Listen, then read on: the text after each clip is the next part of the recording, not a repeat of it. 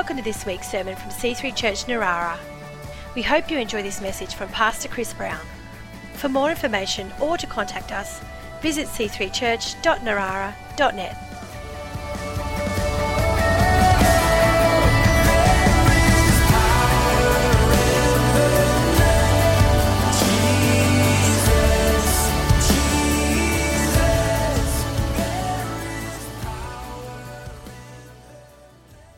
Thanks, Musos. You can have a seat. Come on, give him another clap. Aren't we blessed? I mean, that's a great song. I've heard that on, Spotify, but live, this is just so good. You guys, bring it. And what a good song. God, do what you're famous for. God is famous in our lives, and we read the scriptures and we read history, but what's exciting is God is alive and still moving and always doing something that we can celebrate, and it isn't always spectacular, but it's still special and supernatural.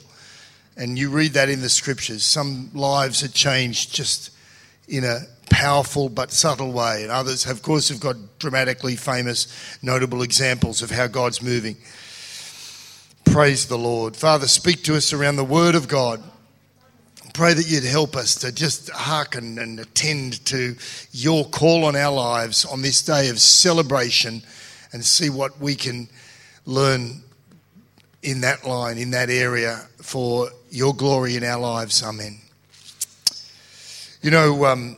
Many years ago in my early 20s, I was a teacher, and I lived for 6 months and taught English in Bangkok, in Thailand.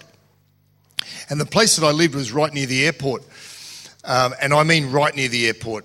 And there was no curfew, and so the first few nights I would wake all the time because planes were taking off and landing. You'd hear the reverse thrust go on after they landed, and of course the windows would shake when a plane would take off. And not only that, but the security guard that the locals had employed would go around this little area where I lived, all the houses there, and he would ding a piece of metal loudly on the hour, every hour, and according to the time, he would ding how many dings the time was, And so that was his way of bringing a sense of security so people feel at home, and also to wake you up and remind you that it's 2 a.m., which you really need to know. And so I remember just lying there in bed thinking, I am never going to sleep. I'm a light sleeper, and I just thought, how is this going to work? I just can't. I remember. And then a strange thing happened. After a couple of weeks, I wondered, have they brought in a curfew at the airport? They've stopped the planes taking off. And is that security guard slacking off or given up or whatever? Because I couldn't hear any of the sounds. And of course, nothing had changed. It's just that I had adapted. My body had coped and desensitized the hearing so I could make sure I'd got some sleep. And similarly, Ruth and I walked into a shop a few months ago up in Foster and were overwhelmed by this lovely sense of leather. It was, not surprisingly, a leather store, had all sorts of lovely leather goods. And it smells great. And I said to the person, in the shop, I said, oh, you must love it, the smell. She said, I don't notice it. Can't even smell a thing. And, of course, the same thing had happened. She had become desensitized to the smell, and they, just couldn't notice it anymore. And it's a common phenomenon because scientists tell us that when we're presented with a constant sound, image or smell or stimulus of some kind, something very peculiar happens, that the appreciation we initially have diminishes and actually disappears after a time. And so, you walk into a room and it smells of fresh bread, it's awesome, lovely, and then after a while you don't notice it. And the smell's still there, but you've become desensitized. And the only way to reawaken the smell or the sense is to actually leave, to step away and then re-enter, remember or refresh the memories or refresh the senses to get that sensation again. And of course, the problem is we can become very much desensitized to things that are in our lives that are really good, that are really special, that are really noteworthy, that are really worth celebrating, but we take things for granted rather than taking them with gratitude. And a couple of psychologists thought about this issue, and they realised, yeah, look, everyone's got something to be grateful for. We've got a lot of things to be grateful for, but the problem is, are we thankful? Are we grateful? Are we remembering, or have we become desensitised? These psychologists, Emmons and McCulloch, did some research. They wanted to discover the effects of reminding people about the good things that they already have in their life. And so they assembled 3 different groups of people, and they got them to spend a few minutes every week writing on what they were told to write about. So the first group were told to list 5 things that they were grateful for, that they had already in their lives. Second group were invited to write on 5 things that annoyed them. And everyone loved that one, very easy to do. But the third group were asked to write about random events that had happened during the week, neither positive nor negative. So the gratitude group, of course, commented on simple things, like watching a sunset or spending time with their friends. The annoyed group vented about all kinds of little annoyances in life. So, you know, the noisy kids or driving to work with the traffic or whatever. And the events group recorded incidental everyday stuff, just like making dinner or watching TV. And the results were startling. They noticed that the people reflecting and writing about things that they could be thankful for recorded much higher levels of well-being and happiness over the course of the study. And compared to the other 2 groups, they were also physically healthier. They visited the doctor less often over time when they tracked and kept doing this procedure. They were motivated to exercise more, and they were more optimistic about their future. Isn't that interesting? And so we do well to pause and reflect and assess and appreciate the good things in our life, the things that are constants which can be forgotten and overlooked and not appreciated for how wonderful they really are. And of course, today's one of those days. We stop and we just thank God and thank people around us. And of course, we focus on the Lord. We try to do this all the time and appreciate Him and praise Him, worship Him for who He is, thank Him for what He's done, what He's doing, what He's going to do, His goodness, His grace, His mercy. He's saved us from sin. He sets us on a pathway to heaven. We're filled with the Holy Spirit. The blood of Jesus washes us from all the sin and guilt and stress and stuff of life that gets in, and Jesus keeps washing that away. We don't earn it, we don't deserve it, but we embrace it and appreciate it. Isn't it awesome? It's amazing. We just have to be reminded sometimes how amazing God is and how good He is. And of course, His church, it's not perfect. We're all here. What do they say? Oh, you'll never find a perfect church. And if you do, don't join it because you'll ruin it and then it won't be perfect, you know. And so, you know, there's no perfect church, but still we have this great community of faith, hope and love, of like-minded people following Jesus, serving Jesus. We create a place for people to be welcome, to find a home, to find a salvation station, a resting place in the craziness of life. We offer help to others, so we sense satisfaction in that. But there are times when we need to lean on someone and receive help, and they pray for us and stand with us and are loyal and faithful to us. And that's just a great community that we strive to build all the time. And then, of course, we've got other relationships in our lives that we can and should be thankful for. Our friends and family and workmates and people in and around the place. We should be thankful for this great nation. And, you know, we've got to be careful. As Australians, we can be whingers and knockers sometimes, but if you've travelled, no one has this year, but previously, you'll appreciate we have a very good health system. I hate it when I hear people whinging about. In fact, I make an effort whenever I go to any health professional or whatever. I comment and I say, fantastic, you're doing a great job. What a great health system we've got. And I know people will go, oh no, you don't know the stories. Yeah, I can tell you some stories from people overseas. You got no idea. So, you know, we got a good system. We got political security. We've got a stable government. We've got economic stability. We've got, you know, a whole lot to be thankful for. We have, you know, Australia is rated as the 4th highest standard of living in the world. 4th? That's not even a medal. Settle down. So I just looked at who got number 1, 2 and 3. Well, I'll be glad to say it's not New Zealand. Right. We got more sports. They only got one. The top three are Denmark, Switzerland and Finland. But let's face it, they only get it because of chocolate and snow. And we can buy their chocolate and we've got snow. Yes, it's slushy, but we've got some. And they obviously didn't have beaches in the criteria. Because I've been to the beaches.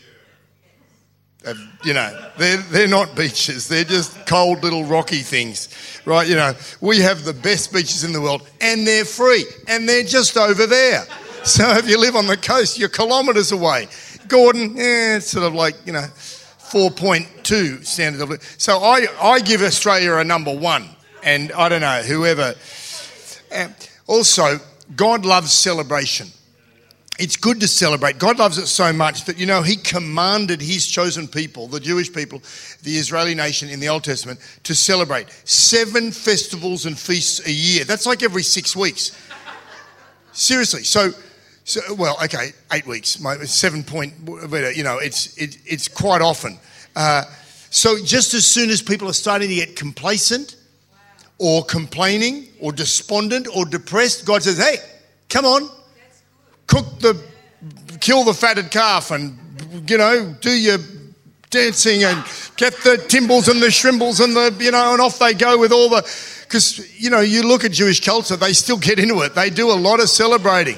I've been to a wedding, with these guys where, they got, the DJ they brought from South Africa because he's the best Jewish DJ in the world and the food was incredible. Every table had the flower display that normally only the bride and groom's table gets. You couldn't see anyone on the other side. There's this forest of flowers. It was just incredible, amazing. It must have been the most expensive wedding I've ever been to. And everyone had to dance. So they know how to celebrate. The problem that they had, of course, is that sometimes the Jewish people just got into the religiosity of the celebrations and forgot who they were celebrating to the point that they missed Jesus, the Messiah, when he came. So we've got to be careful that we don't just caught up in the habit, the details, the structure of it all, but we really appreciate who it's all about. Because the Bible actually warns us, I won't look there right now, but you can look up later. In Colossians 2, there's a scripture that says, effectively, don't get caught up with celebrating religiously, because it says, Paul's writing, he says, some people get caught up about particular festivals or particular days. He says, but the rules are only shadows of the reality. And the reality is Christ himself. And so we got to remember Jesus. Of course, Christmas, we use that catch cry. He's the reason for the season. But it's true. It's more than a cliche. It's something that we really do. We remember. We have all the fun, the festivities, the food and all that. But we look to the Lord and we celebrate the Lord. We appreciate him above everything else. So I want to look at one verse and just unpack a few things briefly. Psalm 118, verse 24. You may know this verse. Simply says, this is the day the Lord has made. We will rejoice and be glad in it. What a powerful, punchy little passage that is. This is that I want to just to note 3 things with me. First of all, this is the day. Today. This is the day. Not yesterday, not tomorrow, but today. So we're not just reminiscing about the past. We're not fantasizing about the future. We are appreciating the present. We're embracing the present. What did Robin Williams make famous? Carpe diem. Brought it to the masses in some movie years ago. Seize the day, I think the Latin phrase is translated. And so that's all important for us. Not necessarily, to do everything that needs to be done, although I'm all into, getting things accomplished and living an active life and all that. But seize the opportunity to appreciate today. You can celebrate God. You can celebrate so many things. We've all got things to be thankful for, right? We just have to remind ourselves to be thankful. Secondly, notice it's the day the Lord has made. God don't make no junk. as I heard an African-American preacher say powerfully many years ago, if God makes something, he makes it well. He makes a masterpiece. He makes something beautifully and brilliantly and perfectly. And so today, when God presents us with this gift, this creation, I do well to appreciate that and say, thank you, God, for this gift you've given me, this day you've given me. I'm going to enjoy it and appreciate it. And he's made you too. And you got to know that whatever God makes is wonderful. And that's you. I'm fearfully and wonderfully made, the psalmist says in Psalm 139. And so, this is not ego puffing. This is just appreciation of God's creation. You want to enjoy who you are and enjoy your life and appreciate the good things you've got in your life. And of course, watch this. The opposite of appreciation, of gratefulness, of thankfulness, is often comparison. If you start comparing your life to someone else's, it's very hard to stay thankful because you'll start noticing the things in their life that you don't seem to have. And even though the grass really isn't greener on the other side, you'll be unconvinced of that. You'll think, no, really, that grass really does look greener. They've got this going on in their life. Oh, I wish I had that. Or I haven't got this. Or why haven't they got that problem? And they've got their own deal. They got their own stuff, and we've got to be careful we don't just focus on others and on what seems to be so good in their life, whether it's their fame or their fortune or their fantastic good looks or whatever. Because you turn on the screen, you all these people dancing across the screen, and they've just all got the perfect skin and, and they look so happy and all that. And, like I said, they'll have their stuff going on. And so as long as we focus on others, we're going to miss the opportunity to appreciate the good things that are actually going on in our life.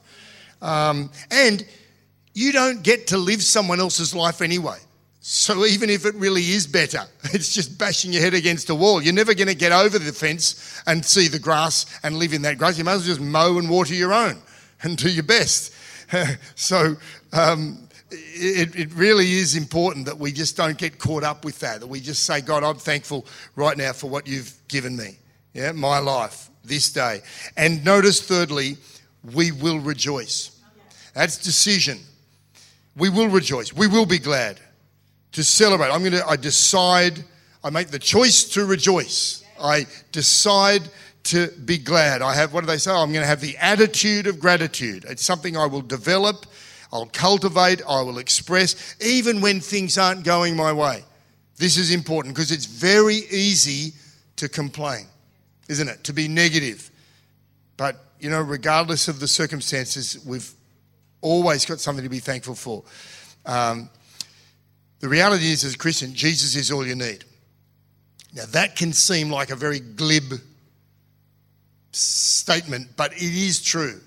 It isn't just a cliche to be thrown away. It's a statement that is worth pursuing and exploring and living into, that Jesus is all we need. Because, worldly culture, our culture says there's something in our culture that wants us to find fault in people, to complain about things, to get down on stuff, to whinge and whine and to be a victim. But God's kingdom culture says, no, you're a victor, not a victim. That you have many things to be thankful for. That life is to be appreciated. That today is the day he's made. Let's rejoice in it. And as Paul said to the Philippians, he had learned the secret of being content in every situation. That secret is available for every one of us to find and to discover. And sadly, many people, Christians who should know better, who could have found it, haven't gone looking hard enough to find it. And they're just joining the masses of whingers and saying, oh, yeah, it's just the Bible. It's like, yeah, that's the word of God for you to lean into. That's for you to get a hold of, brother, and become someone who goes, yeah, I know the secret of being content in all situations. And, J.I. Packer, the famous theologian, who passed away only a few months ago, he once wrote this: we dishonour God when we proclaim a Saviour who satisfies and then go around discontent. I don't want to dishonour God and be a whinger. If he was an Australian, he would have said it like this: we dishonour God when we say Jesus is good and then go whinging everywhere and being a drongo. So, we dishonour God when we proclaim a Saviour who satisfies and then go around discontent. So let's honour God by being content and thankful. Because let's face it, thankfulness sometimes gets a bad rap. Like it seems too shallow, like a Pollyanna kind of person if you're just like thankful, happy, like, oh, what are you, blonde? You're just kind of a bit, positive, too much. It's kind of cooler or tougher. I notice with some blokes, you mix with some blokes it's easy to just bang on about the government or I've not heard, I ride some dirt bikes with some guys, I don't know who they vote for. I don't know who they vote for because they complain about everybody. They're like, oh, he's an idiot, and that guy, and they'll lean into American politics too. They all got opinions about. I think so. Which guy do you like? I don't understand. You're having a go at him, but you're having a go at the guy on the other team, and they're all. But it just seems kind of a tough thing to lean into. To just kind of just have a complaint, just like Then you get on to the cops. Don't get me started about police, and the speeding, and Actually, I lean into that one a little bit sometimes. Speeding. Yeah. We did have a policeman in our church who pointed out that I'd mentioned there were no highway patrolmen in heaven. And I said, yeah, I think I did that. He said, yes, twice. You've said it twice. Okay. It's no longer here. But it's true. There aren't any highway patrolmen in heaven. But if you're a highway patrolman, God bless you. See you in heaven. Get another job because I'm going to go as fast as I like up there. And, God's spoken. Got a prophetic word on that. Okay, so, all right. Okay. All right, we're not talking about ridiculous speed limits. We're talking about the Word of God, right? So, but really, to be grateful isn't a sign of weakness. It's a sign of strength and maturity. So don't worry, but you be that guy. You know what I'm saying? In your workplace, if you're all your tough blokes, having a whinge about, you don't have to lean and go, it's nothing. Yeah, well, this buffhead, da-da-da-da. It's like, actually, bam, and just hit him. Like I've said that a number of times in some conversations. Just come in and strong and just say, especially with our current Prime Minister, I think he's a flipping born-again Christian. So I tell him, I spoke to one motorbike shop, the guy's whinging about taxes and blaming Scott Morrison and that. I said, Scott Morrison's got nothing to do with it. And some government department, the taxing tariffs on imported motorbikes or whatever. I said, no, he's a great guy. And I said, he's a Christian. He's a man of God. He prays. And the guy's like, what's going on here? But I said it in a happy way. I was like, no, truly. No, honestly, he's a really good guy. Because Christian people, generally, they're not perfect. But, he's on about trying to help people. So he's a good bloke. Yeah, righto, mate. You going to buy a motorbike or what? But anyway, look, let me finish with this. Theologians tell us this psalm, it's not absolutely sure, but it's very likely to be written by David. He wrote a whole bunch of others and he doesn't identify himself here. But we know if it was written by him, it would make sense because we know that he had his highs and his lows and that he learned this secret of worshipping God and being thankful in God and embracing every day, whether it was a good one or a bad one. Because he slayed Goliath and he became king, but he also had King Saul try to kill him. He had his own son betray him. He had people against him. So he had some good days and some really bad days. But he knows, and he was not a wuss. He killed lions and bears with his bare hands. He slew the giant, so he was a tough guy, but he was smart and worshipped God and gave thanks to God. And so I think the attitude of gratitude is not a wussy, weak kind of deal. It is a sign of maturity, sign of growing up and being strong and appreciating the good things in life. And let's face it, you live that kind of life, people enjoy your company a lot more too. Be a whinger and like, yeah, okay, I got to go. People are a little, So bring that to the conversation, yeah? Let's be people that shine light and lift the conversation, lift the atmosphere and help people to find something to appreciate about life and especially God himself. Let's point to the Lord in our own life and for other people to focus. We celebrate him every day, yeah? We rejoice in today. We're glad in it. We don't take anything for granted, but we take all things with gratitude. Amen. Praise him. Let's pray. Wonderful. Father God, we thank you. Wow, you are good, as we sang. You are good. You are so good. And today we remember and appreciate you. We think of the good things in our lives. We want to be as positive as you are, not in a silly, overwrought, illogical way.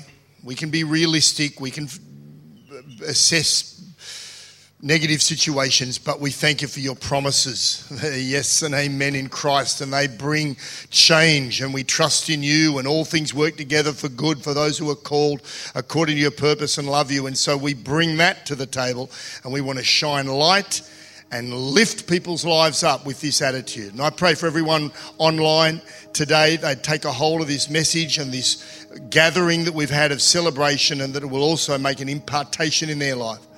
And just most importantly, as we come to a close today, I want to encourage you to give your life to God. To lose your life so you find it. That's what Jesus said. He said you must be born again.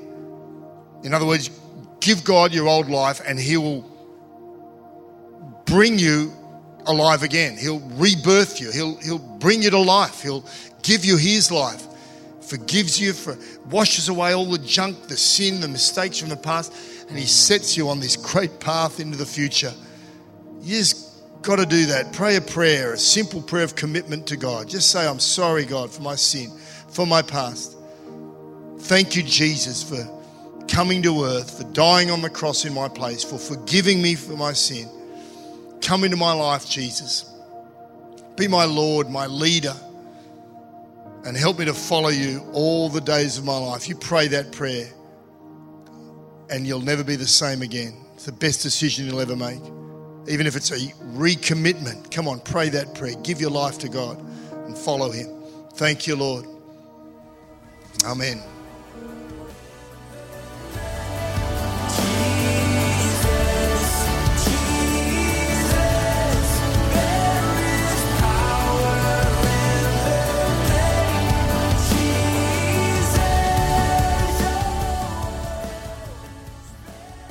We hope you've enjoyed this week's sermon.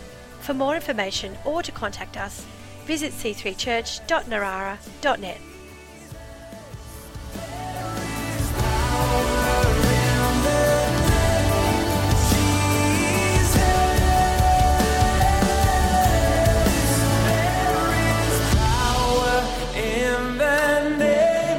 Jesus.